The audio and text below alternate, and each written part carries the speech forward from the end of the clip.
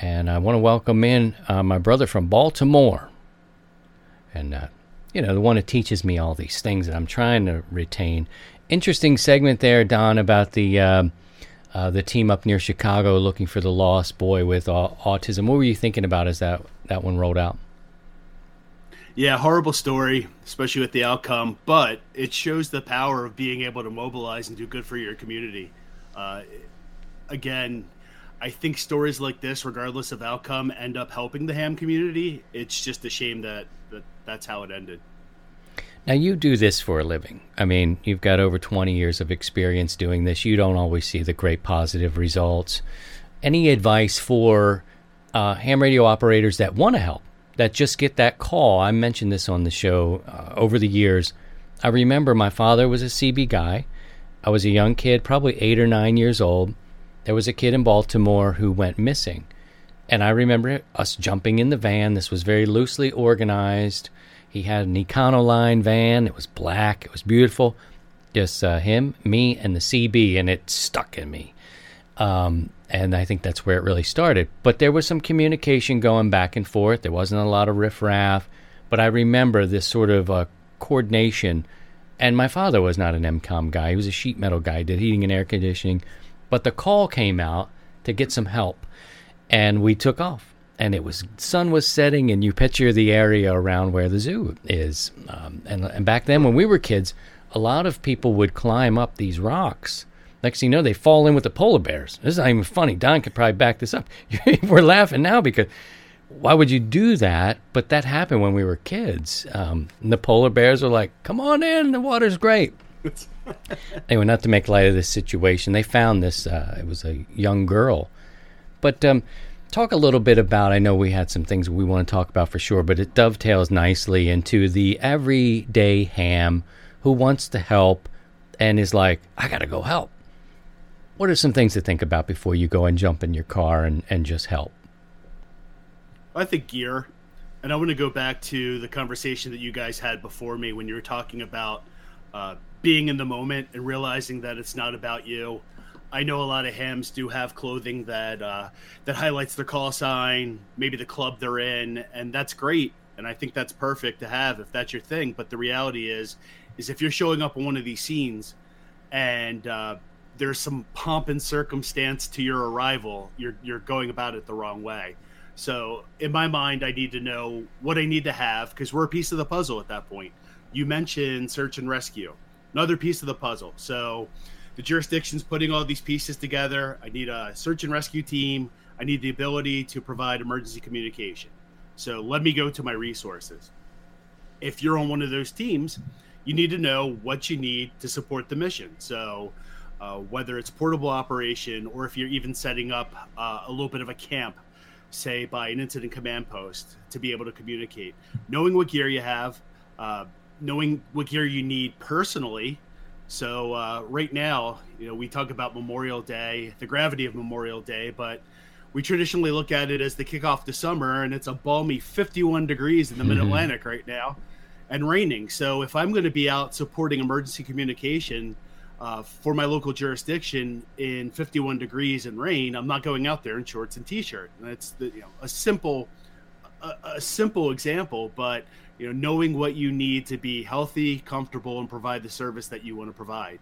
So I'm a big gear guy, as you know. Well, let's get into the bags. From time to time, I'll send Don a message to see what he's carrying. I think the last time I asked you about a bag, you were looking at like a sling type of bag. This was, not to say that's your only thing, but maybe you were packing or had a specific chore or thought in mind. For something like this, we can break this down into multiple things. We know that it's all scenario-based. You're going away. Something big happened in the world. Let's pack a bag for a search and rescue. You're part of a team that handles emergency communications. These things always seem to happen around dusk. It can't happen at a good appropriate time. It's going to be when you're not ready. What do you want to put in that bag and make sure that you're going to be gone for the evening, perhaps. You can make a run back home if you need to. What's your everyday carry bag? Yeah, that's a great question. And we talked about that a couple weeks ago. And just as a quick aside, it was funny because my son must have been eavesdropping on us. And he came in after the show and he said that he wanted to build a dugout bag. I told him they're bug out bags. You're thinking about baseball. But we started to put one together. So he's got his little dugout or bug out bag that's partially equipped. But yeah, so I think the first thing I'm looking at are conditions. Like, what do I need to be comfortable? Do I need a change of clothes? Do I need warmer clothes? Granted, in these type of operations, you're generally cared for fairly well. So the jurisdiction's going to recognize that you're out there providing a service. So as best they can, they're going to try to feed you. They're going to try to get you water. But I'm not going to rely upon that. So I might be throwing some trail mix, some snacks, a bottle of water into a bag. But then, as you mentioned, there's never a good time, right? It never happens when it's sunny and 70 degrees. So I'm packing appropriate lighting. I have a headlamp that I like to use sometimes if I'm walking around the woods. I have a couple flashlights that I'm very fond of that I'll take. So those types of things. But even if it does happen in the middle of the day when it's sunny and 70, I'm thinking about I need to put a big floppy hat on this thing because if nothing else, if I'm not reflecting the sun, I'm turning red in about 30 minutes time. Sunscreen. It's not really a difficult problem. We just don't think about it until we're in the moment and say, oh, I should have packed that. Yeah, that's the thing. 20 minutes with this without a lid, and I'm cooked. I mean, I'm just cooked. I'm no good. I don't want to help you anymore. Sorry. I'm burnt. That's a good practice to put, some small incidental things. I think that way when I'm traveling, like out of reach, like where it's going to be inconvenient to just turn around and go back, whether it's 45 minutes in the car or whatever it is, or I'm going to be gone. What are those items? And I encourage, and I know Don does too, put your comments here. Let us know what's in your EDC bag. I'm always carrying the flashlight, some sort of knife. I think that's one of the best tools that was ever created and going back many, many, many, many years, and the sunscreen, the very simple things. I've known guys that say, I'll take water with me, and that's not enough. You know what I mean? Let's talk about, I know we got so many different things we could talk about. Say you turn up, you got your bag packed up, you're all good. You turn up, you're a volunteer, the jurisdiction is in control, which we talk about. They know how they need to use you. What should a ham do that's appropriate and proper? You're a professional at this, so you may or may not see these guys roaming up to you like, hey, can I help you? What's a good best practice for a fella just making a move and is able-bodied? I can help you if you need me. Where do they go? So I think there's a couple things. One, you shouldn't. Let me walk this back before I say you shouldn't. Generally speaking, you shouldn't start helping until you've checked in with somebody. So your accountability is going to be important. Because once we have volunteers, it's no different than the paid folks in the jurisdiction. We're responsible for your well-being. We're responsible for your safety. So you should never show up necessarily unannounced. So if I'm a ham, and I'll use the ham perspective, I'm going to come and I'm going to be an expert in my field. So I'm going to provide whatever service they need as a radio operator. I'm going to check in. I'm going to be accountable. I'm going to take direction because it's not about me. I'm providing a service. So if they say, hey, what are your capabilities? Are you able to accompany this team with a handheld? And I can do it, then I'm going to provide that service. Or if I can set up a portable station and that's what they need, I'll do that. So I'd say the first thing, other than having the gear you need, of course, is checking in, finding who's responsible, who's in charge, being accountable that you're there, and then finding out what they need you to do and providing that expertise as best you can. And it's tough because, especially with the last case, you're talking about a missing child. That tugs at everybody. But I've also seen situations where you get folks in from a bunch of different disciplines and everyone wants to tell you how you should be doing what you're doing. And that grows old quickly. So be an expert in your domain, but stay in your lane and just take direction. It's not about me at that point. If I'm showing up as a ham, I'm not there to run the show. I'm there to provide that service. And you don't want to be part of the problem. And I think checking in I mean, that's got to be essential. Is there commonly a list of volunteers? That way you know Christian is here. He brought his HT, his suntan lotion. He's out here. He's got a mobile rig, and he's gone off. But he hasn't gone off missing. At least, is there some sort of checks and balances as you go through the day in these situations where, okay, we've got Don, we've got Sidecar Steve, Christian's here and accounted for. Is that how that works? Yeah, so there's two ways, quite frankly, it could go down. So no notice event, something bad happens right away. Sometimes folks gravitate towards the scene. You might not have asked for them. That's usually the most challenging for us, because then we have to figure out who we have, what they represent, and then be accountable for them. But in the case with this missing child, it sounds like the jurisdiction put out the call. So I'm assuming, I don't know the particulars of the story, but I'm assuming that the jurisdiction had a relationship with the local Aries group. They said, hey, we need you. This is where you're going to report. Let me know who's coming as best you can. And even if you don't have names in advance, the jurisdiction knows that, hey, they just put out the call to Aries. So it's reasonable. I should expect Aries members to show up. Once they show up, you check them in. There's a formal process in incident command and the incident command system for checking in and having the status of the resources that you need. So Christian shows up. I have Christian. He's got his gear. I can account for what he has, and he is available. Boom. So I check the box. And then before we would either, and this of course depends on the length of what we're trying to do, but before we'd bring either a new group or we would call it quits for the evening and wrap it up, in that we either found the child or we decided it's now a recovery mission. I'm going to make sure that everyone that checked in is now checking out, and that, especially if they've been there for a long time, they're well enough to get back, because we're still responsible for you. So if you showed up first thing and you worked 12 hours and it was 100 degrees, I might sit you down in a cooling tent for a while before I let you go home.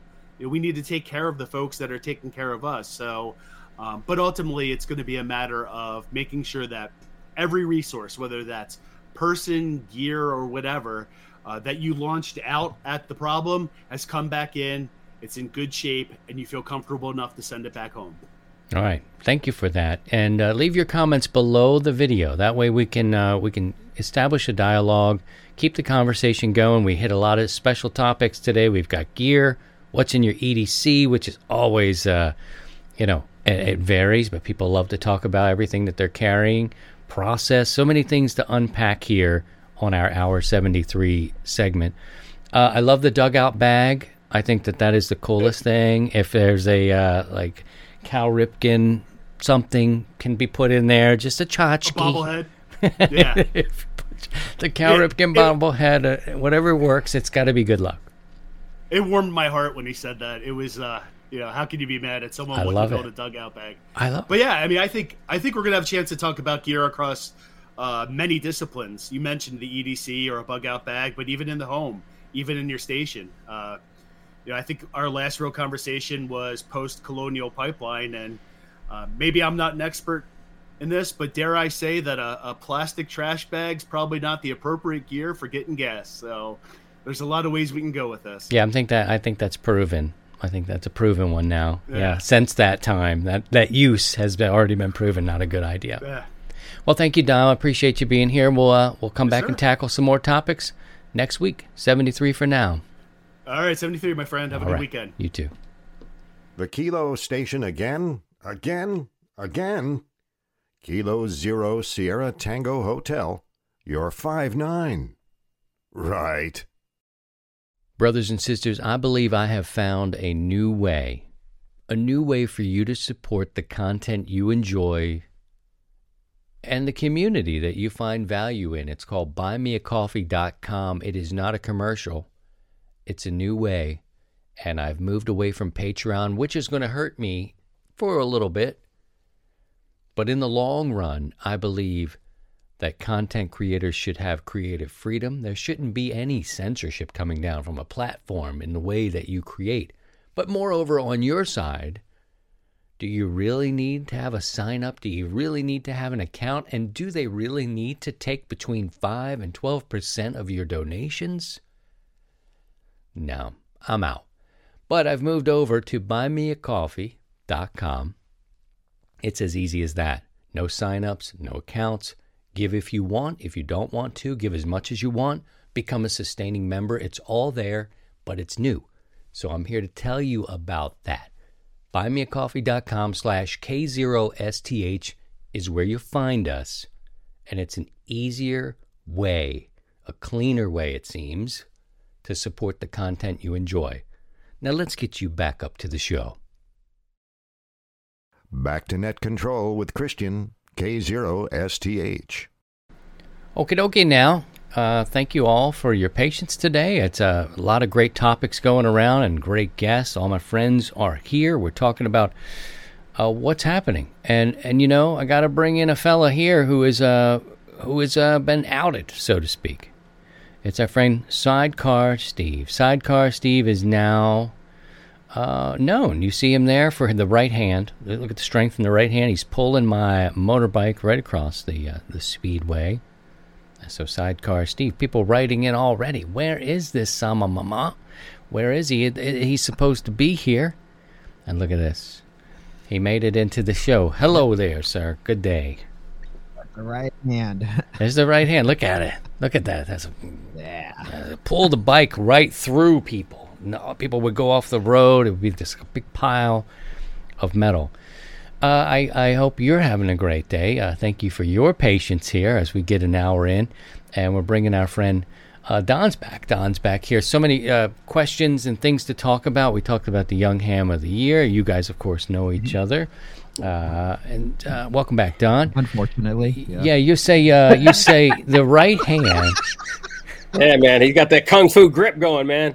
This could be that right hand. It's the right hand. It's just will pull so much. Whoa! We'll pull the whole thing over. Don says, now this is the part of the show where you want to get the children out. This is this is not the. It's going. Cut it down here. the Cut it here. Cut it here. What you smoking there? The kids call them the blunts, but I think you like to call them cigars. It started out being 6 inches long.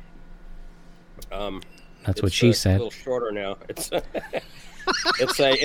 a quorum. I'm not. But sure honey, if you this can is 6 inches. It's a quorum. It's from Nicaragua. It's a good little cigar. It's not an expensive cigar, but I do like them.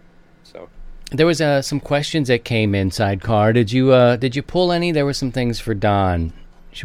Oh, there was a lot about with B.B. King and then other musicians that came up that people were talking about, and for me, one of the impacts a musician that left was Eddie Van Halen for me, and but that connection goes back because we were in high school together, basically. So the Van Halen brothers being in Pasadena and growing up in Pasadena, so it there was the connection there because I knew them as a garage band and party band before they became famous as they did back in the 80s. Can't imagine seeing Eddie Van Halen in high school. I mean, oh man, wouldn't that be wild? I saw somebody in the chat room mention Stevie Ray Vaughan. That as well. Stevie Ray Vaughan, yep. Such a talent. I mean, just snuffed out. So Hendrix. I mean, so many of them snuffed out so young that had not even hit their potential yet. Well, I mean, and you look at Stevie Ray, and this is where our conversations go on the on-air side. And if you have a question for Don or any of us, put a Q next to it, and then put your question in the chat, and we'll pull those up. And there was a couple I at least remember one. Stevie Ray, the lineage from Stevie Ray goes Stevie Ray to Hendrix to Albert King, and you can see the soup, the gumbo, if you will, that made Stevie. But he was an original. But he played with something, and there's a great PBS show with Albert King and Stevie Ray Vaughan, and if you've never seen it, you've got to watch it because all the great blues players, from Buddy Guy to the B.B. King and Albert King, they christened this guy. They put Stevie Ray Vaughan on this pedestal. He was a very modest kid, and his brother was a pretty good guitar player at the time. Go ahead. That was the whole thing. Is he heard his brother Jimmy playing, much younger than Jimmy Vaughan, and one day I think as the story goes, if I remember this right, he walks in, picks up Jimmy's guitar, and starts noodling on it, and it comes to him naturally, and Jimmy's like off in another room going, "What the heck is this?" and walks in, and it's Stevie Ray just cranking. So I believe he was self-taught. I mean, just didn't take a lesson, as I recall. It just the music was in him and needed to come out. And his brother said he never played the same solo the same way twice, and he probably was listening to vinyl records. And Stevie Ray is at the top of there's those classic guys up there, B.B. King, and then in terms of, because I found him through rock radio. It was Pride and Joy, and as a kid, and I'm like, oh, what's that? And then you find Hendrix, or then you find Albert King, and then you go, that makes sense. Hey, someone wanted me to ask you about your voice on repeaters. Can you talk about that? Oh, the W4 KEV repeater, and that's in Knoxville, Tennessee. And actually, I think it's on the I don't know if it's on the whole system, but Kevin, W4 KEV up there, has a linked repeater system all through the state of Tennessee, literally from east to west. It may be the largest repeater link up in the country, or pretty close to it. Maybe not in the country, but for sure in Tennessee, and maybe on the eastern half.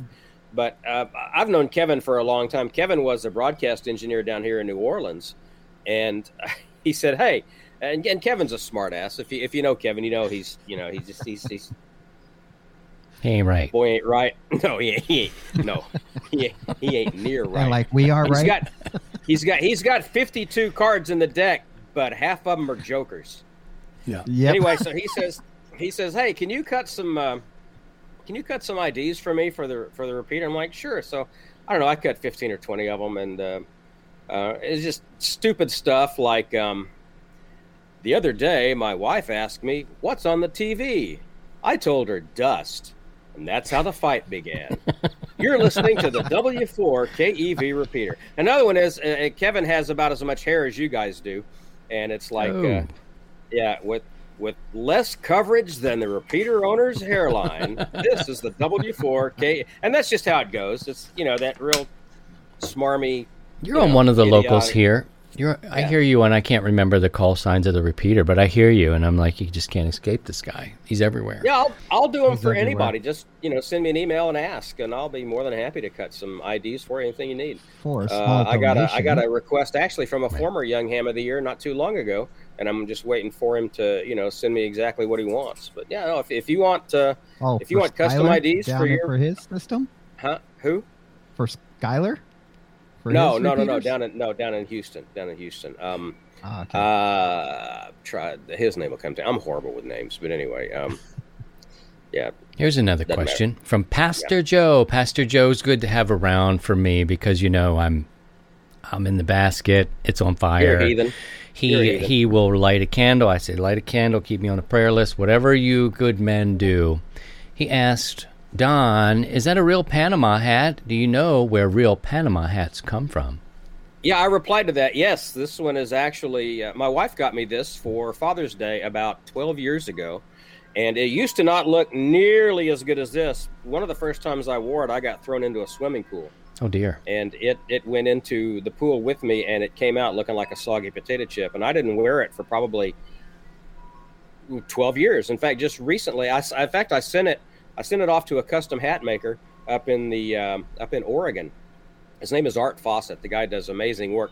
He did his best to bring it back, but couldn't necessarily bring it back all the way. I also took it to a hat company in New Orleans to have done. And it sat in the box forever, and I started looking at YouTube videos on how to redo hats and stuff. And so we have a clothes steamer, and I got the steamer out and I started messing with it, and it actually doesn't look too bad. But so this one is from Ecuador. It's a real Panama hat. It's not a Monte Cristi, the $300,000, $400,000, $500,000, $600,000 hat. It's a Cuenca or Cuenca.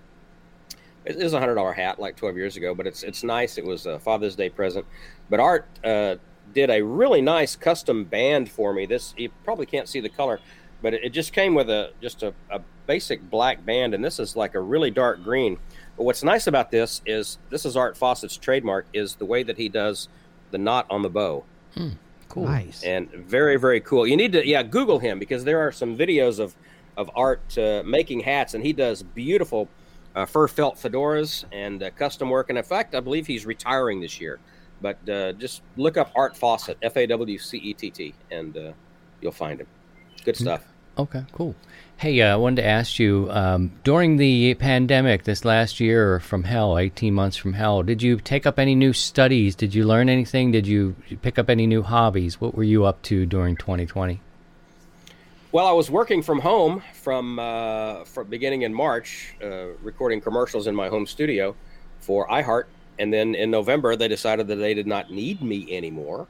They eliminated my position. So at age 60, I'm looking at a career change because there are no radio jobs. And so I am in the process of getting my real estate license. Hopefully, I'll be taking the licensing test in the next week or two, and I will transition into Don 2.0 as a real estate professional. Oh, good. And the housing market, I mean, that's something else right now. People can sell their house so fast. This is a good time for you to come around. I hope you make all the money. It's amazing. Yeah, me too. If you have a question for Don, you can put Q and then put your question down in there. Sidecar, did you have any questions for Don that are appropriate for viewers? Wait, hang on, let me get ready. I don't know if I'm ready for this. I got put my finger on the dump button. We'll save it for later. For Don and I's special time. Yeah, not in front of the Jesus.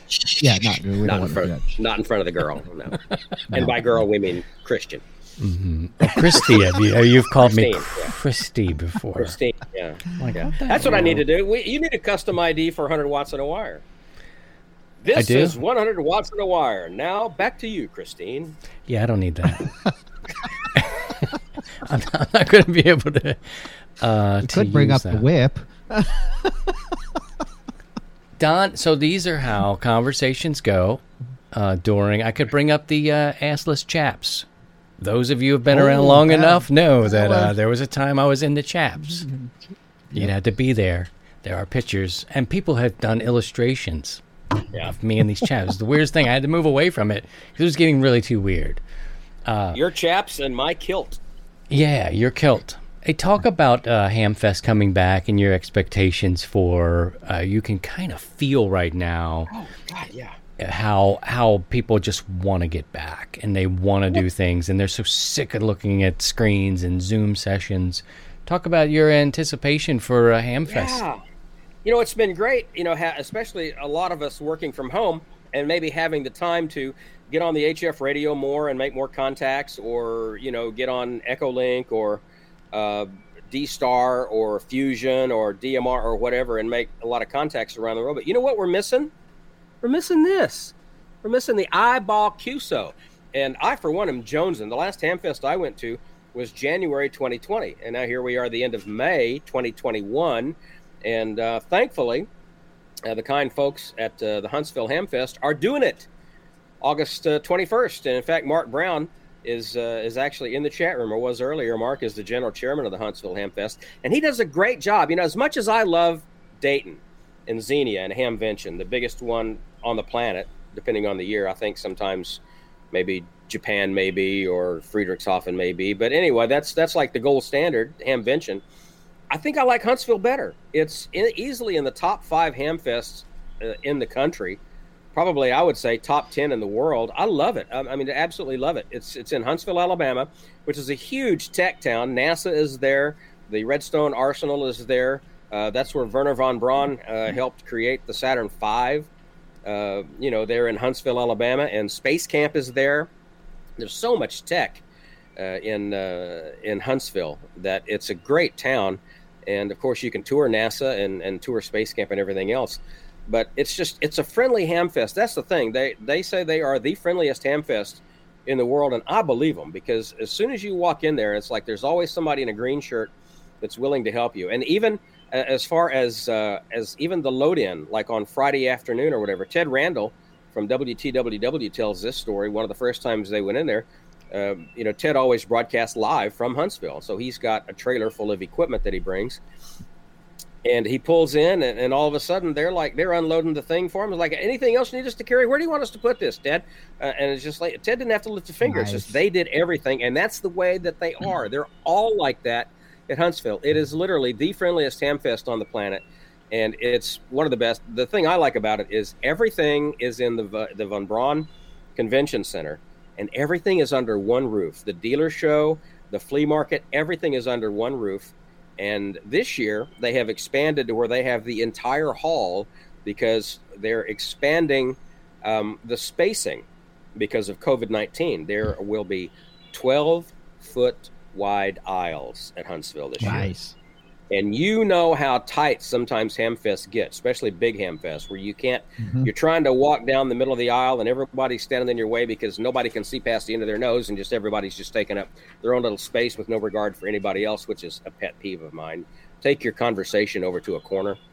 Yep. Get out in front of the boat anchor. I'm thinking about buying.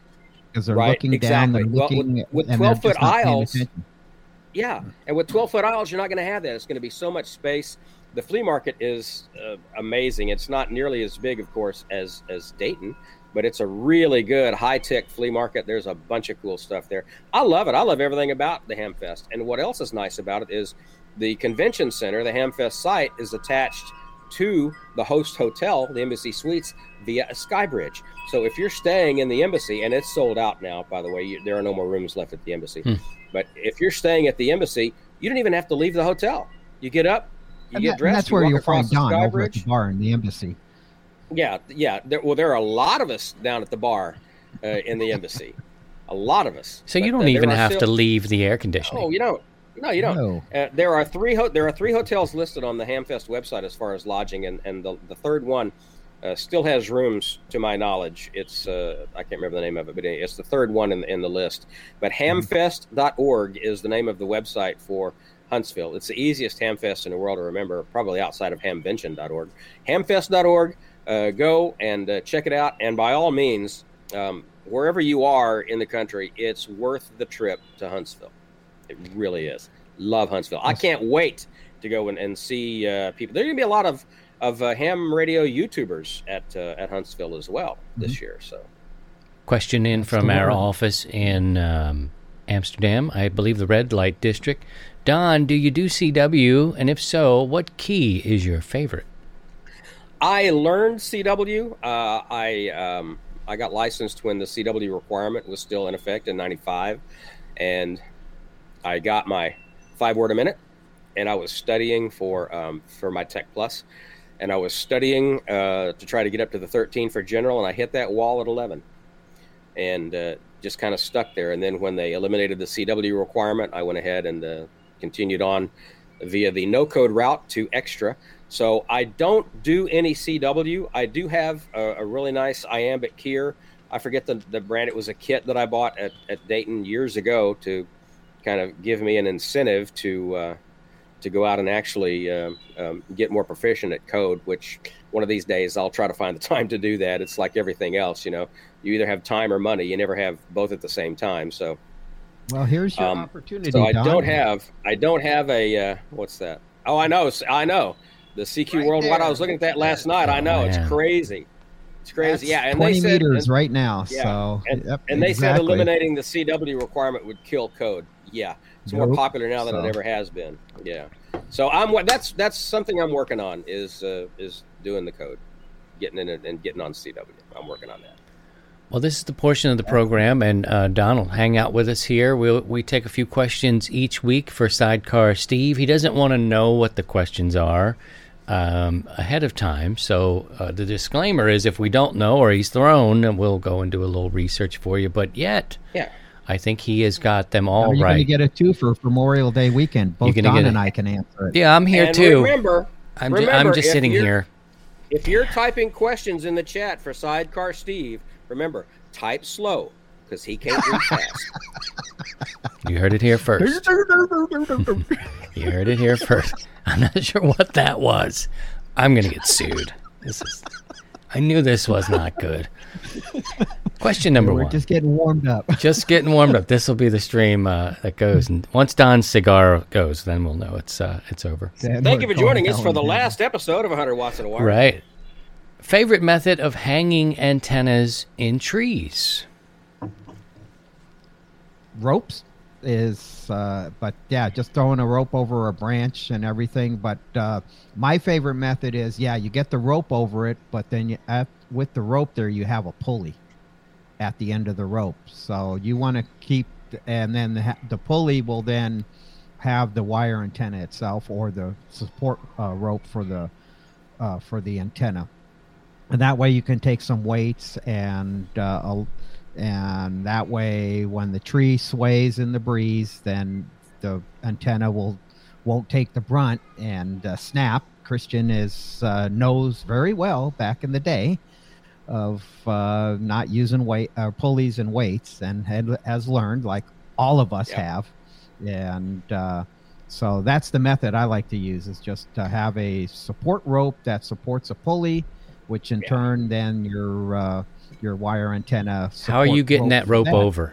What's your method for you? I know you don't use trees, but what would be a favorite for you if you had to hang a rope in a tree? Is it fishing line? Is it whatever? I've used a lug nut and a fishing pole with some 10-pound test, and I just flip it up and over.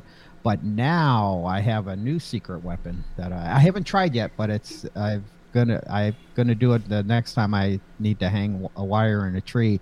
Is I'll use a drone to pull up a fishing line, and then get that up and over the tree, and then on the other side. So I tell you what I use. use. I have a it's like a 7-foot fishing pole, I think, 6 or 7 foot. It's got a spinning reel on it, and I took a golf ball, drilled a hole through the middle of the golf ball, and I tie the fishing line to that. And I can get really good height and fairly good accuracy, and it's a lot easier to see than a lug nut. And plus, it doesn't have any sharp edges on it, so if you get the lug nut caught, it's not going to cut the line like the threads of the lug nut would. And then when when the golf ball drops down, you tie a small line to that. Just put that line right through the middle of the hole of the golf ball and tie it off, and pull it right back up, and then you can pull your heavier line. And I don't use the pulleys. I really should. Most of all these antennas that I have up here are wire antennas, and they're all hung from trees. And the pulley is really, really good, because eventually, and ask me how I know, the support line will grow into the bark, and then the wind will come up, and then it will pop your wire, and then you got no way to get that wire back down, and so now you got to make a new piece of wire. And so, but I need to do the pulley method. I've actually got like 40 feet of tower here I need to put up one of these days. That goes back to the whole time and money thing. You have one, you don't have the other. But I really like the golf ball on the end of the fishing line trick. It works really well. Just drill a hole, like a little 1/8-inch hole right through the middle of it. Yeah. I use a lug nut because I am a lug nut. So, the two go together. Yeah, they're close by. He carries them in his pockets. I've used a couple of different methods. I like the fishing pole. I had a big bay rod. These are the ones that have about this much of a handle below the reel, and I modified it. And I got so good at hanging antennas. But as Steve brought up a sensitive topic years ago, I would tie these ends off like guitar strings. I had no... And they were bling, bling, plop, and I was getting so frustrated. Going for a high C, and it was kind of like high C. Oh, they looked beautiful. They looked so great. And I would go away in a rain. I'm like, what am I doing wrong? Yeah, yep, exactly. But I use a fishing pole. I modified this bay rod, and I use, nuts, whatever I can find to throw over. And it's enough. I got so good at it when I would go fishing. Right in the fish's mouth. I was really good. And sadly, it was just because I had made so many mistakes. I never had any success with the slingshot. My early Elmer had one, and he got so frustrated with it. He brought it over and got frustrated, and I was like, I guess I won't mess with that. Because that was another method I did, was with a slingshot and the lug nut, being the lug nut that I am, was took like a bass rod and just broke it down in half, had my son hold the fishing rod and the bait reel, and then I would take the slingshot with the lug nut and then try that, and that seemed to work out pretty good. But you got to point it in that direction, and the key was using a 10-pound test line. You don't want to go anything heavier than that. Right. And then it was slowly pulling everything back, and then snap! It's like, son of a mama. Hey, you And know then those. start all over again. So we've gone through, various iterations over the years. Mhm. I've got a funny field day related antenna hanging story since field day's coming up. This is several years ago. Was at the local club field day, and Steve Calcagno, N5SC, a dear friend of mine. He and I first went to Dayton together in '99. That was our first trip, and we're gonna hang up it was a G5RV or an off-center fed dipole, whatever it was, and nobody brought a fishing pole, nobody brought anything, slingshot, anything else to put it up there. So Steve's like, what are we gonna? We got to have some weight. So Steve goes over and he picks up an unopened jar of pickle relish that we had for the hamburgers. Okay, and he ties the line around the neck, just under the cap, that indentation in the pickle relish. And we're in a park, okay, and there's a jogging path around the park, and I think you know where this is going.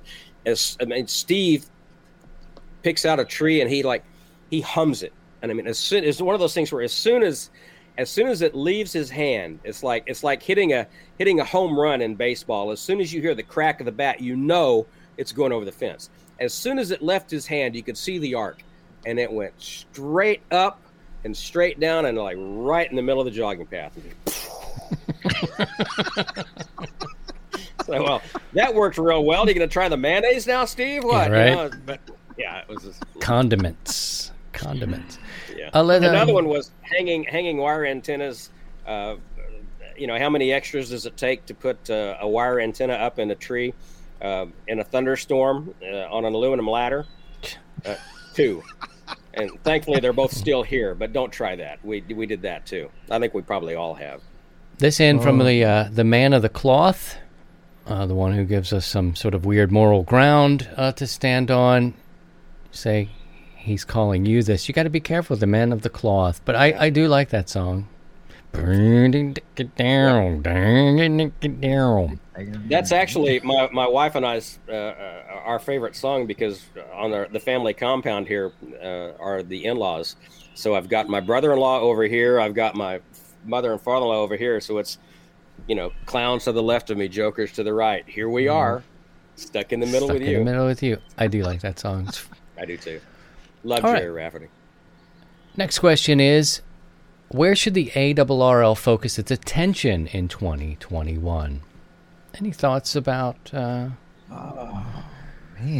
We got new leadership there now.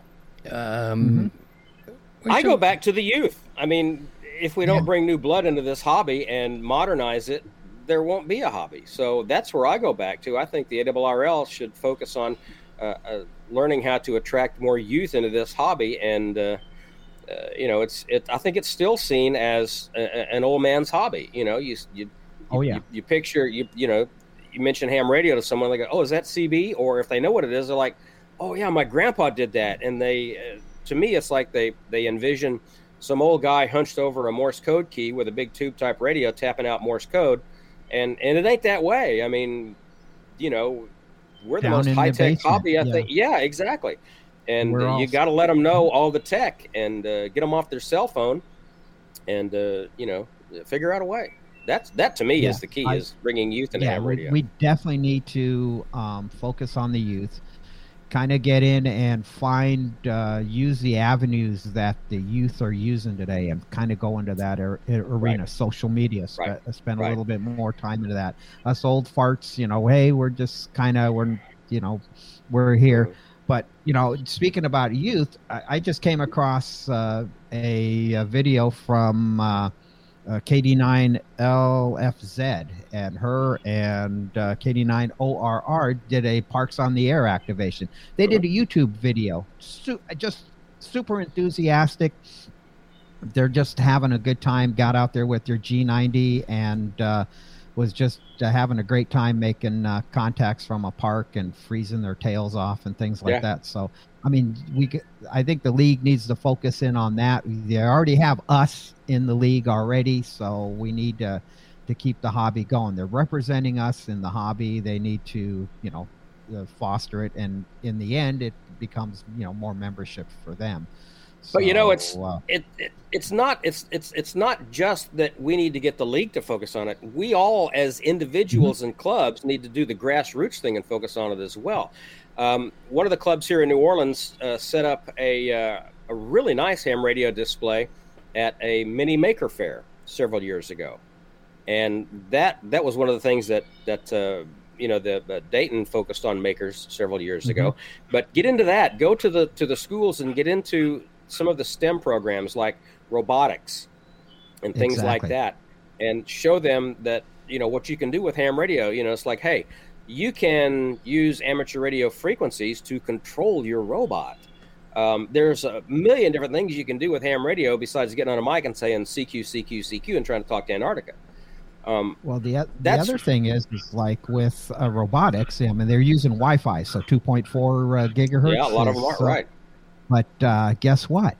If you have your ham license, now you can run higher power, which means your robotics can be farther away instead of being, up close. And now you can start, the possibilities go on beyond that. And even in the 5.8 gig, which is, there's the unlicensed portions, there's also the licensed amateur portion. So now you can run higher power, which means your robotic devices can be farther and farther away. Right. And all you got to do is name that SSID as your call sign, and that takes care of the station ID part of it. Exactly. So all you got to do. Exposure, I think, is the big thing. We found it through exposure, and we got to find that clever way to get in front of the kids and to show them, And we've got a great history to build off of too. We can say, "Hey, you like the television, right? Guess what? Hey, you like computers, right? Guess what? You like cell phones. Guess what? Guess who was responsible for helping bring all this sort of you like the Mars exploring stuff? You interested in? So there's so many ways. You mentioned bringing up Field Day. One of the things I get kind of about is the way we present ourselves during Field Day. There's like our talking points, these standard talking points. We get this television time, which the three of us know, and everybody would watch this, would know how much it costs to get any ad time on television. You get 2 or 3 minutes to talk about Field Day, and I think we're stuck in this rut. When all, we got to expand our message a little bit better. In how we present this package, because you could drop in 1986 anything that they were doing back then with what they did this year or last year, it's pretty much the same kind of messaging, and they got to say, is this working? And that's not just the league, that's radio clubs. How are we handling showing people around the get on the air type of stations? And it's not a rant. I just think that we need to freshen it up a bit, freshen up our approach to exposing these people and their parents, which are ones that have the money. Any thoughts on that, Don? No, I completely agree with you. We've got to find a way to make it interesting to them, to where it dovetails into what they're doing on a day-to-day basis with video gaming or whatever. And Jerry Ellsworth is working on. She's a very prominent ham. She has a company called what's that? She's so smart. I know who you're talking about. Something five. Anyway, it was on Ham Nation. Go back and rewatch Ham Nation from last week. We have Jerry Ellsworth on there, and she is working on some VR goggles where it actually lays out in 3D on a table in front of you or up on a wall screen. And she's working on applications for ham radio for that. And if you can show something like that to kids and say, hey, this would be really, really great for your Xbox or whatever, but here's what you can do with ham radio with that as well. You want to reach out and talk to a country or whatever, you reach out on this map and you touch that country and your antenna moves and your radio tunes to it and you're right there. And there's a million different applications for that. But, well, just think about wearing the VR goggles and you're sitting there like working the DX contest right now with exactly. CW. And you now have that pan adapter all in front of you, and all you got to do is just reach your finger. Okay, I want to work that station. Boot, touch that signal, and bang, you're there. Yeah, exactly. And then boom, boom, boom, boom, boom, and you could be sitting in your living room or on your back deck like you are, and the radio's doing everything, and you're just working the contest. I mean, because this is something that the youth love. They love the competitive sport and getting into it. Look at some of our Young Ham of the Year recipients, like Marty Solowick. I mean, big contesters, and all the other huge youth that are just big into contests because they love that competitive sports. There's guys talk about it. Oh, the contesters are, screwing up the bands for us on the weekends and this and that. But you know what? There's people there. That's their focus into the hobby, and that which is great. And this is a great way to get them in, and then in between contests, and then they can start, exploring in depth more of the hobby here. And but we got to get that hook to kind of bring them in. And contesting, robotics. I think FT8 is a great mode as one of the digital modes, because a lot of youth like to operate through, keyboard to keyboard. How about having an app that you can, from your cell phone, that you now can operate FT8? And there has to be one out there. I haven't looked into it, so there's all kinds of ways. And getting back to the grassroots effort, talking about robotics and stuff in the schools. Not only robotics, but the robotics is great for controlling their robotics, but get into like your junior ROTC programs, and maybe you can talk about MCOM and how that might dovetail into what maybe they might be doing on drills or whatever. There's a bunch of different ways to get in there. The science class, maybe show them that, hey, we can try to set up a space station contact, or at the very least, we can go outside with a handheld Yagi and a handheld and make satellite contacts. So there's a bunch of different ways that you can, I think, attract youth into the hobby. You just got to think about it. Yeah, I tell my kids we'll be out there in the old shed, which I plan to do again this weekend. Daddy's not plugged in to anything. I'm not plugged in. There's no lights. When it gets dark here, there's no lights here, but there could be. I'm not plugged in. I'm going to make this contact, and I'm going to talk to somebody in even Minnesota. The fact that you're not, and they're just sort of exposed to it. They may not go to it. It's just like jazz. You got to expose people to Ellington, and then if they don't dig it, okay. But at least you were exposed to jazz, and you don't have to love it if you don't want to. But but maybe 10, 12 years down the road, they might, they'll hear Ellington again, and then it's like, oh, I remember hearing that, and then that will, continue on. It's like, hey, my grandfather was a ham radio operator, or my dad was somebody in the family, and it's that seed that we talk about. Right. You plant the seed, and then you just keep watering it, and eventually the seed will grow. It might take a few years, or it might not happen, but at least you're planting the seed. Yeah, and you got to figure out what the gateway drug is. For me, 40 years ago, it was CB radio. For Christian, it was CB radio. Probably for you too, Steve. For those of us in this generation, I'm 60, it was CB radio. Well, that's probably not an option now, especially, kids don't even know what CB radio is anymore. But you got to get them where they live, and that's the whole video gaming. And another great way to do that is set up a hotspot, a D-Star or a DMR hotspot or something, and go in there with a handheld radio on 1/10 of a watt and say, I can talk around the world with this because it's tied into the internet. Oh, the internet! I like the internet. I can do that with the internet. Yeah, you can do that and a whole lot more with ham radio and the internet or whatever. You got to figure out what the gateway drug is and get them hooked. Yeah, and challenge them to make it better. Even the ones that are like, what? This comes back to Young Ham of the Year award. Is okay. You see this technology and it's pretty cool and it holds up and it still does what it was intended to do and more. And for the ones that are like, that's old fashioned. I got my phone. Improve this. Improve it. You see, it's cool. What can you do with it now? And I think that fits into the Young Ham of the Year. Better Those kids and are going for it. Without the internet. the That's ones that the are challenge. like, you know what would be cool? You know what would be cool? And build on it, because that's how television came to Right. be. That's how this Right. came to be, the phones and all that. Anyway. You can do all this with ham radio through the internet, but here, let me show you what happens when the internet goes down. Right. Now, here's what you can do without the internet. Oh, Check exactly. this out. Yeah. Okay, Right. you're welcome, League. I'm glad we could solve that problem for you. And just next problem. Here's one talking about the science of things.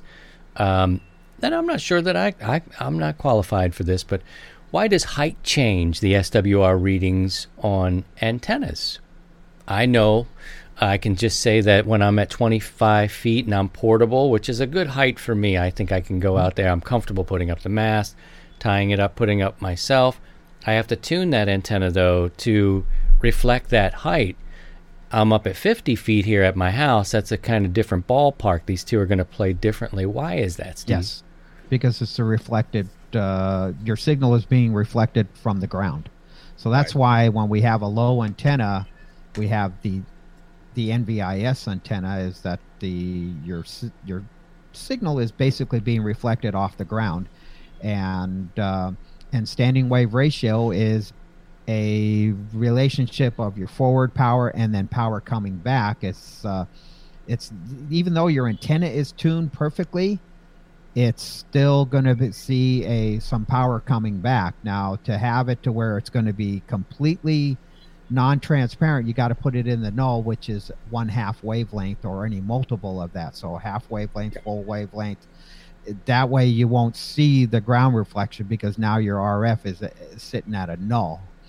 But when you have it lower or higher, your ground effect is going to have some effect on your SWR, and then you kind of tune it to kind of counteract it and take it out. So that's pretty much the simplistic form of it. There's other factors, but for the most part, you're seeing the ground effect of the height of the antenna versus frequency and everything. So, Don, is SWR the boogeyman? Should we be as worried as we are and obsessed about SWR? I'm not an antenna theorist. I can spell math most of the time correctly. So I'm not a big antenna theory guy. This is more of a question for Steve. But in my experience, SWR is, I think, a measure of efficiency, and also lower SWR protects your gear, because that power going back in has to be dissipated somehow, and it's going to be dissipated in heat, and heat is the enemy of electronics. I think you got to worry more about the impedance match. If you have a little bit of SWR, but you've got a really, really tight impedance match on a tuned antenna, then the SWR will probably follow the impedance, although not always. But I think that's what you really need to look at more, is the impedance, rather than just strictly, do I have a flat SWR? Because Sidecar? They're related, Yeah. but yeah. They're related. So back in the day when you're using tubed equipment, we had a tube final, like in your amplifiers or even the radio, or even these guys behind me, let's go this way, the Collins here, they were a little more forgiving with SWR. They could handle that, because that, as Don pointed out, that power that's coming back down into your transmitter is going to be dissipated in heat. And so these radios are a lot more forgiving versus this radio over here. And so one of the things that the modern radios have is that when it starts to see more power coming back, to protect itself, it will start reducing your output power. So instead of having 100 watts out, it will start to bring it down to 75 to 50 or even 40. It could even get to a point where it's just going to say, I'm done. I'm not going to transmit anymore. I'm just going to turn off the output power just to save the finals. It's a protection circuit. So today, yes, SWR is a little more critical, and it comes down to what your radio sees, not Right. And as Don pointed out, it's going to SWR, really you need to look at SWR at the feed point, and Yes. your standard dipole antenna feed point is 73 ohms, 72, 73 ohms. The cable we feed is 52 ohms. So right off the bat, right at the start, you're going to have a 1.5 to 1 SWR just with your standard dipole. But then we counteract it. And there are ways to figure out what your true SWR is without having to be up at the antenna at height. And that goes by half-wave, multiple half-wave lengths of your coax, factoring in your velocity factor. So there's some math in there, and I don't want to blow Don's head up because we don't want to talk about math. He's starting to learn about interest, compounded daily, and all that other stuff. So does he owe you money? What? That's a weird reference. We don't Do you owe him money? Overload him with that. Listen, studying for the real estate stuff, the license, the all the contract stuff and everything else, that's not difficult to me. But there are like 23 different math formulas that I need to know as far as interest, prorating taxes that are paid in advance or paid in arrears, and not the least is figuring out what my commission is going to be on the sale of, there's so much math that I'm actually studying right now that it makes my hair hurt. So, yeah. So, yeah, to go back to the question, yes, SWR is a little more sensitive these days because of our radios. We have better understanding of it. I mean, back in the day, we just threw up antennas and it was like, well, does it work? And it's like, and when you really looked at it, it was like, good God, you got a 10 to 1 SWR rate. And it's like, well, I don't care. I'm still making the contact to the guy, across the, on the other side of the world. But we didn't factor in propagation at the time in the 50s when it was super great. And it didn't matter if you threw out a milliwatt, you still was, making the contact with Antarctica because the propagation was good. And look at the difference between those tube type radios that you have and today's solid state stuff. The tube type radios generate heat. They have to be hot to work. Those tubes have to be hot to work. And, a lot of heat, hundreds of degrees. What's a little bit more? Exactly. They're already hot. So, another 30, 40 degrees, 50 degrees isn't going to make that much difference. But you start putting another 40, 50 degrees into a transistor, a final transistor that's already probably, 150 degrees on the outside. Now, all of a sudden, that thing's burning up because the physical size and just the makeup of how those things are made versus, pieces of metal in a vacuum with a heating element in there. Big difference between the tube type radio and the solid state radio, and that I think is probably the biggest limiting factor of solid state stuff. And we're having a better understanding of things, right? Computer simulations, better technology, and measuring everything. So it's Dr. Bob taught me that. Dr. Bob Heil. In the early days, you heard of him, and I've spaced on his call, K9 EID, right? EID. The dyslexia, Bob Heil, that's all you need to say. I asked him about this one time back in the early days, and he talked about that 10 to 1 in the old boat anchors and how that they were very forgiving. And he's basically like, you're not going to blow up your old boat anchor at 10 to 1 SWR. But the solid state rigs, and I had the Drake TR7, which he advised me on back then, and getting that, that was different. That it was like you need to be down between, 3 to 1 and down, 2 to 1 and down if you can. Yeah. Of course, 1 to 1 is going to be your perfect spot. But I was like, wow, man, this 10 to 1 life you used to live, because I wanted a Collins radio like that's behind Sidecar Steve back there, and he was like, you need to be really handy with that, because there was another guy locally that had a full line, and it was a good price. And when I say a good price, I think it was like $1,500. Imagine buying a 7300 or the new Yaesu or Kenwood radio, and you're in that ballpark, full line like what's behind Steve. Knew the owner, and I was like, man, I could save up. He's not trying to. And Bob was like, you need to be really handy. Those are great radios, but they would break. and you need to know how to fix them, or you're off the air for a long time and looking for someone. And I went toward a solid state, the TR7, which I still have. But that conversation came up of the differences, like we talked about today, and I thought 10-1. Yeah. Wow. Yeah. Well, I the had other a Swan thing 500 CX for a while, and that was very fiddly. It was, it was a great radio, but you had to, adjust the plate and adjust this and adjust that and just everything else, and you couldn't just, punch a button to go from 20 to 40 and hit the auto tuner. Right. It was fiddly, and you got to learn how to read those meters and know what all that stuff means. I'd love to have another. I sold it because it was, I wasn't ready for that at the time, and I really hate that I sold it. I really would like to find another one of those. All right. So the other thing that these older radios had, they had what they call the Pi network, which was if you look at the Pi network in an old tube typed radio, it's exactly the same of what's in your tuners.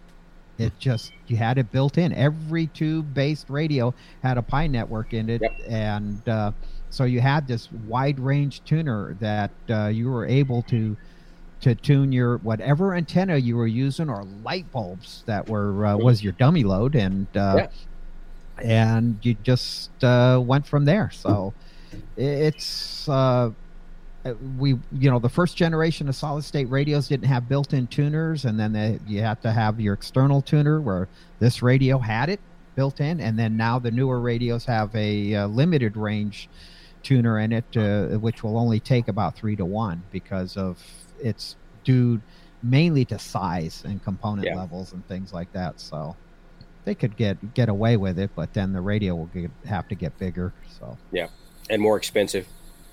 Yeah, well, very good. Hey guys, make sure that you put the nomination form in for the Young Ham of the Year. It is at arnewsline.org. I know you know somebody who you've been around and we're like, wow, that's a next level. That's what Don and that committee and Amateur Radio Newsline is looking for, rewarding those young hams that are really moving the ball forward in terms of this. Mm-hmm. And Don mentioned last week, just because your 7-year-old is an extra may not be what puts you over the top. It's not a race to get your extra. It's how are you innovating? It's what you do with that license. Yeah. And then look at what these kids are doing and how they're going. I mean, just right off the bat, let's look at Chris. We just talked about Chris. Mm-hmm. He's getting his pilot's license, which is not a easy feat to do. He's going to St. Louis University and coming that. You got Skyler, that was another Young Ham of the Year award. He's attending. I think he's probably going to be graduated or just about to graduate from the University of New Mexico. He's continued on. We got Marty Sulloway, who's gone on and done some great things, and there's others, and I'm just naming 3, just off the. Patrick Lissandru, from several years ago, is working at SpaceX. There you go. There it is. Yeah, and then that's what we're talking about. And then probably the youngest ham, Neil Rapp. Look at Neil, what he has done from being the youngest ham. Many, many years ago to being an educator and teaching our youth and chemistry teacher. Yeah, exactly. So the Young Ham of the Years. These kids are our future. Like you said, is well taken care of. We got some great young people that are going to keep the hobby moving forward, and we just need to bring on more, and kids like Elizabeth here, this KD9 LFZ, making YouTube videos and just going out there having enjoying themselves and having fun, and they're all around us. So get the nomination in, get it to Don and those guys, and that way because we need to keep this going, because I'll tell you a little story here.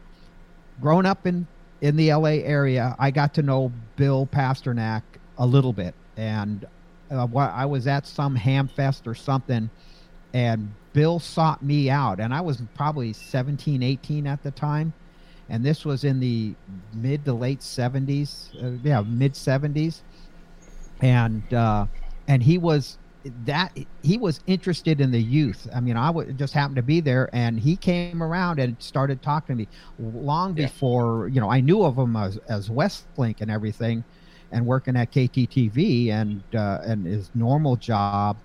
But Bill was very passionate about the youth and the hobby, and that was before the Young Ham of the Year.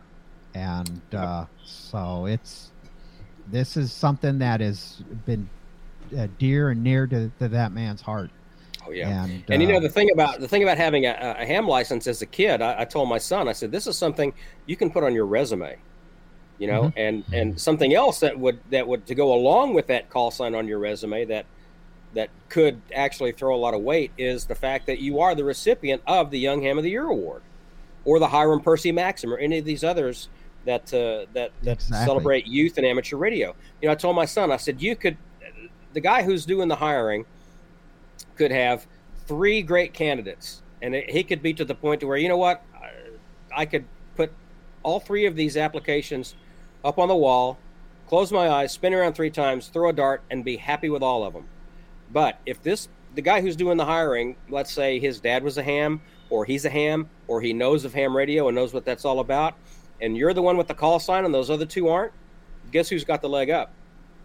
The one with the call sign. So it could be a game changer. My son has his ham ticket now. He doesn't operate, but he's got it. He talks to me occasionally, at a ham fest on an HT. But he, the guy that he works for, he's does IT help desk. He's been doing that for about a year now, right out of college, a 2-year college. And one of the guys that's way up high that he works with is a ham. And so my son, as a IT help desk guy, IT help desk guys normally don't get the opportunity that he did. His boss came to him and said, "Hey, I've got to go out to Corona, California, and look at the installation of a new IT center. I want you to come with me." Normally, IT help desk guys don't get those opportunities, but he did, and I don't know if it's because he has his ham ticket or not, or just that he's just a really qualified and well-liked employee and does his job really well. But having that ham ticket could mean the difference between getting a job or getting an opportunity and not. And certainly having that Young Ham of the Year on your resume as well certainly won't hurt. Good deal. Good deal. Please do it. You all know somebody, or somebody knows somebody. Start talking about it and share that website, arnewsline.org, and let people know. I want to get these. And Monday is the deadline. Monday midnight Eastern is the deadline. Yeah, it's time. 2 days. It's time to do it. My thanks to Don, AE5DW, and of course Sidecar Steve. We've kept you here too long now. We're getting into the sort of, it's not quite supper time, but you got to have a good lunch, and we're getting toward that time where people start to be irritable, and they'll be like, they do like the Paul Brown. That you guys touched on earlier about it being Memorial Day weekend. By all means, remember what that means, and remember those who gave their life for this country so that we could all be free. Thankfully, my dad was a World War II veteran. He served in the Pacific Theater, and thankfully he came home. I should say my adopted dad, because I'm adopted. And just recently, within the last 3 or 4 years, I have met my birth family. And although he's not my biological dad, he is the husband of my birth mother. And he came back from the Marines in Vietnam. And I'm so thankful that Archie Wilbanks came back from World War II and was my dad until he passed away. And I'm really thankful that I have Ron as my bonus dad. And nice. Yeah. And so, if you know a veteran, Veterans Day is the day that we remember those that lived, but Memorial Day is those who gave the ultimate price, obviously. But if there's a veteran in your life, let them know that you're thinking about them as well. I think it's just always a good idea. And anytime I'm out and I see somebody with a Vietnam hat on, or a hat from some Navy ship, or any type of veteran's hat on, I always walk up to them and thank them for their service, and do that, not just today or Veterans Day, but every day of the year. Let them know that they're appreciated, and that the sacrifices that they made are noticed and that are appreciated. Cheers to all of those that did it, who went out there and did it, put their life on the line, and gave their life. We appreciate you and think about you this weekend as we're here. Enjoy these freedoms. So thank you guys for that. This is a U.S.-centric, but also for anybody in your country, your home country. Right. Thank your veterans for serving. That's right. Because they serve you and the citizens of your country. Thanks to all the veterans and for your service, and especially to the ones that made the ultimate sacrifice. Yeah.